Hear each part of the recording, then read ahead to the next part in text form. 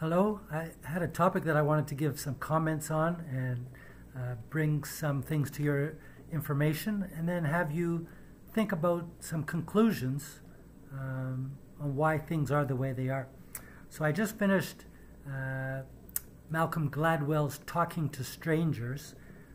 Haven't been able to get to it for a long time.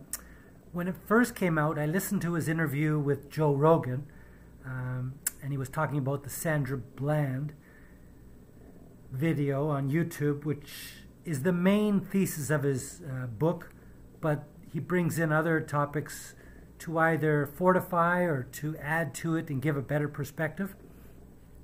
But the main centerpiece is the Sandra Bland. So I remember when he was talking to Joe about this, I went on YouTube and watched the video.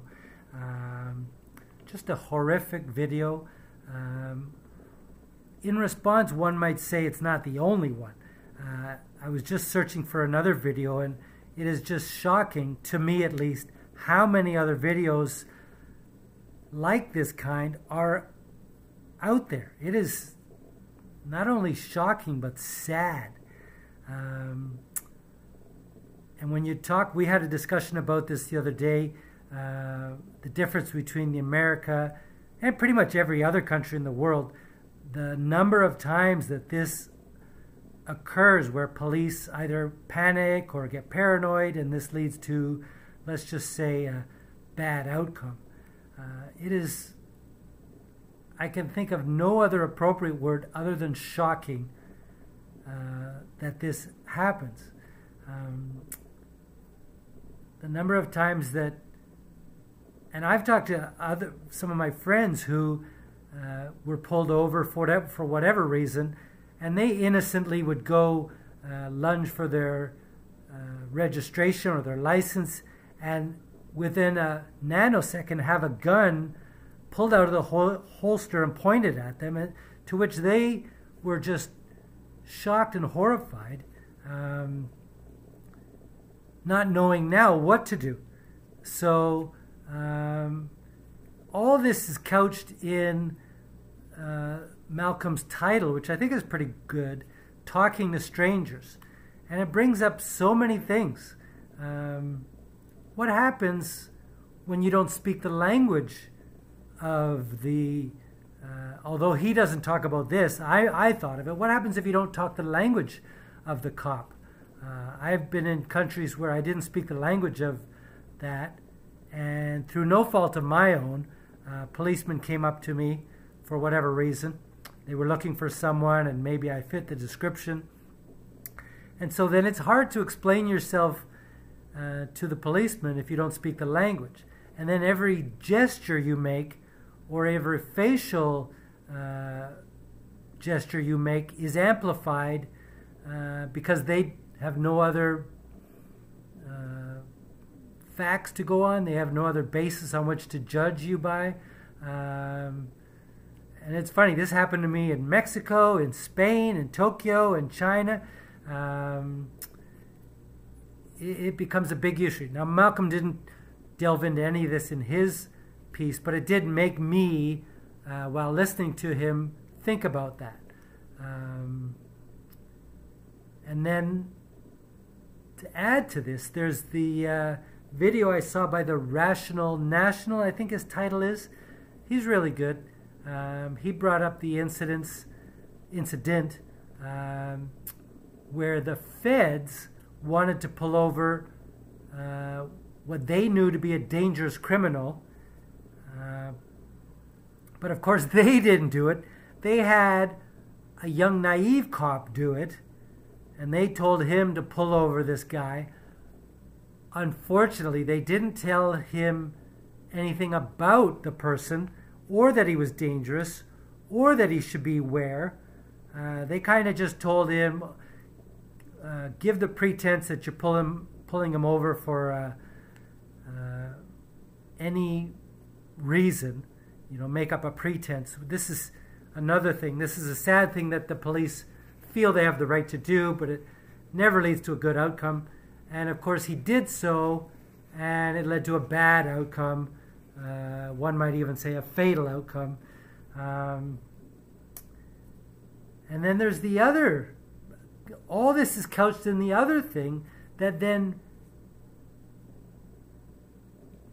I should lead this up, that in the book that Malcolm brings up some sociology experiments and incidents whereby we come to what we think are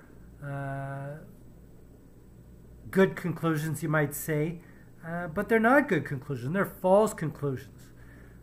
But we think they're correct. And I see this in society all the time. People make judgments or conclusions based on things they've heard, and they, think people talking about things, and they think these are rational conclusions, so they then make a big conclusion based on this. And so the whole thing that I've brought up, I want you to think about in this regard, is that everyone, and I mean everyone, should take the course on logic. I had some of my friends take it in high school. I didn't end up taking it until first year university, and I believe it's called the Basic Logic Philosophy 101. And this will eliminate a lot of the wrong conclusions that people come to. To me, it was the best course that I ever took in university. And unfortunately, only people who are going into law, I think if you're going into law, you have to take it. And to me, it was the greatest course I ever took. And I think if everyone took this course, it would lead to a lot less assumptions, right? So I'll put links into the Rational Nationals video. That's something I want you to watch, but take care when you're watching it. It's not for the faint of heart. I'll put Sandra Bland's video, links to that. There was another one. There was in searching for the Rationals video, I came across this one where a policeman, from some of the comments, apparently he was a young policeman because you don't see him in the video. He did a stop in Montana, and you're going to see what outcome happens to that. So I want to put all those links in for you to watch, and I think they're important for you to then say to yourself, should I rush to a conclusion, or should I be hesitant to think that I know what I think I know, or is there another possible reason for what you see happening? I can recall when I watched Michael Jackson's video, when they did ABC, Diane Sawyer did talking to him when she was trying to come to the conclusion on whether he molested children or not. And I was in a big group, and an Australian got up and he said, "Oh, I think he's innocent." And I was shocked because I could tell based on what they showed that he was not. He was showing some very telling indications in his behavior and his answers that it was not. Now, I had the benefit of also knowing other things, but I was shocked that this person came to the conclusion based on scant evidence that he was innocent. And I find people do this all the time. They come to conclusions just based on scant evidence, but something that makes them feel comfortable. They come to a conclusion, and they're very sure about their conclusions. They're very convinced of it. So I want you to be careful of that. And the other thing I learned in that I talked to people many, many times, I learned that it's only in doing an in-depth analysis that you can come to let's say a more true and convincing conclusion. If you are doing it on scant evidence, you're more likely to be wrong. And if you're basing it on just things in behavior that you think things, then you're also more likely to be wrong.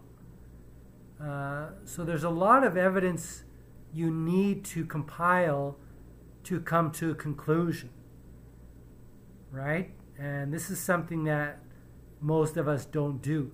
You can see it in society now. People are in a hurry to come to a conclusion, and they do so irrespective of whether they're right or not. Okay, so that's a lot for you to think about. I'm also going to put in one of the links, the fascinating word completion task that Malcolm brought up in the video, which is very telling about us individually, and I'll put it there for you to do. Okay, thanks.